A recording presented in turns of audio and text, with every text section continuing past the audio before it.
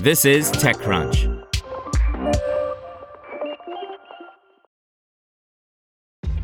This episode is brought to you by ShipStation. You know, some things take a lot of work, like sending little robots to far-off distant planets. And just as that's challenging, so too is running a successful e-commerce business, especially when there's so much to do. So I want to introduce you all to ShipStation. Now, I love using ShipStation because of its easy-to-use dashboard, which makes managing orders and printing labels a breeze and super smooth. Oh, and the customer service is just out of this world. It's exactly what you need to help grow your business. Sign up for your free 60-day trial at shipstation.com/technews. That's shipstation.com/technews. OpenAI moves to shrink regulatory risk in EU around data privacy, by Natasha Lomas. While most of Europe was still knuckle-deep in the holiday chocolate selection box late last month, ChatGPT maker OpenAI was busy firing out an email with details of an incoming update to its terms that looks intended to shrink its regulatory risk in the European Union. The AI giant's technology has come under early scrutiny in the region over ChatGPT's impact on people's privacy, with a number of open investigations into data protection concerns linked to how the chatbot processes people's information and the data it can generate about individuals, including from watchdogs in Italy and Poland. Italy's intervention even triggered a temporary suspension of ChatGPT in the country until OpenAI revised the information and controls it provides users. We have changed the OpenAI entity that provides services such as ChatGPT to EEA and Swiss residents to our Irish entity, OpenAI Ireland Limited, OpenAI wrote in an email to users sent on December 28th. A parallel update to OpenAI's privacy policy for Europe further stipulates, if you live in the European Economic Area, EEA, or Switzerland, OpenAI Ireland Limited, with its registered office at first floor, the Liffey Trust Centre, 117-126 Sheriff Street Upper, Dublin 1, D01YC43, Ireland is the controller and is responsible for the processing of your personal data as described in this privacy policy. The new terms of use listing its recently established Dublin-based subsidiary as the data controller for users in the European Economic Area, EEA, and Switzerland, where the bloc's General Data Protection Regulation, GDPR, is in force, will start to apply on February 15, 2024. Users are told if they disagree with OpenAI's new terms, they may delete their account. The GDPR's one-stop shop (OSS) mechanism allows for companies that process Europeans' data to streamline privacy oversight under a single lead data supervisory located in an EU member state, where they are main established, as the regulatory jargon puts it. Gaining this status effectively reduces the ability of privacy watchdogs located elsewhere in the bloc to unilaterally act on concerns. Instead, they would typically refer complaints back to the main established company's lead supervisor for consideration. Other GDPR regulators still retain powers to intervene locally if they see urgent risks, but such interventions are typically temporary. They are also exceptional by nature, with the bulk of GDPR oversight funneled via a lead authority, hence why the status has proved so appealing to big tech, enabling the most powerful platforms to streamline privacy oversight of their cross-border personal data processing. Asked if OpenAI is working with Ireland's privacy watchdog to obtain main establishment status for its Dublin-based entity under the GDPR's OSS, a spokeswoman for the Irish Data Protection Commission, DPC, told TechCrunch, "I can confirm that OpenAI has been engaged with the DPC and other EU DPAs, data protection authorities, on this matter."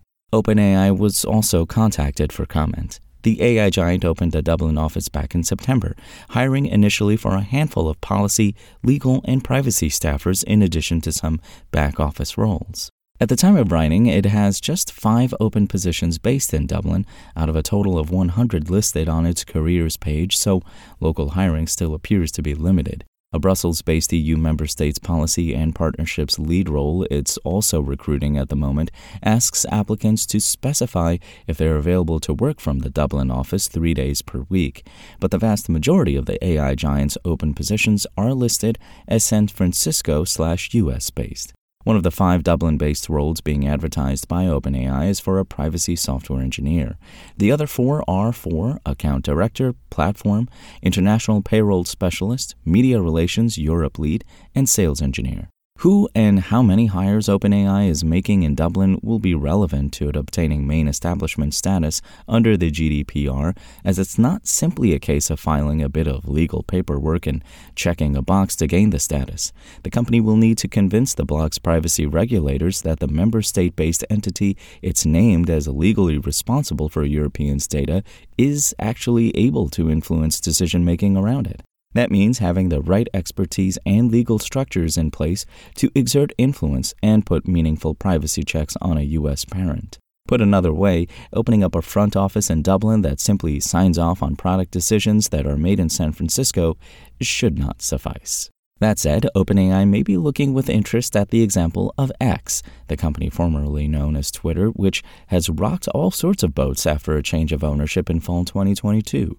But has failed to fall out of the OSS since Elon Musk took over, despite the erratic billionaire owner taking a hatchet to X's regional headcount, driving out relevant expertise, and making what appeared to be extremely unilateral product decisions. So, well, go figure.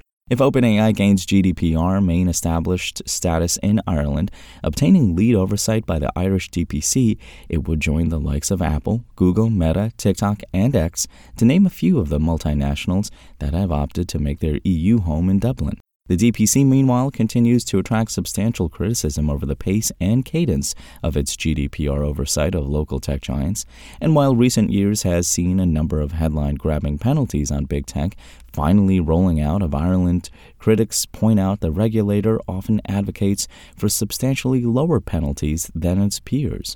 Other criticisms include the glacial pace and/or unusual trajectory of the DPC's investigations, or instances where it chooses not to investigate a complaint at all or opts to reframe it in a way that sidesteps the key concern. On the latter, see, for example, this Google AdTech complaint linked in the text version of this article. Any existing GDPR probes of ChatGPT, such as by regulators in Italy and Poland, may still be consequential in terms of shaping the regional regulation of OpenAI's generative AI chatbot, as the probes are likely to run their course given they concern data processing predating any future main establishment status the AI giant may gain. But it's less clear how much impact they may have. As a refresher, Italy's privacy regulator has been looking at a long list of concerns about ChatGPT, including the legal basis OpenAI relies upon for processing people's data to train its AIs, while Poland's watchdog opened a probe following a detailed complaint about ChatGPT, including how the AI bot hallucinates, i.e., fabricates, personal data.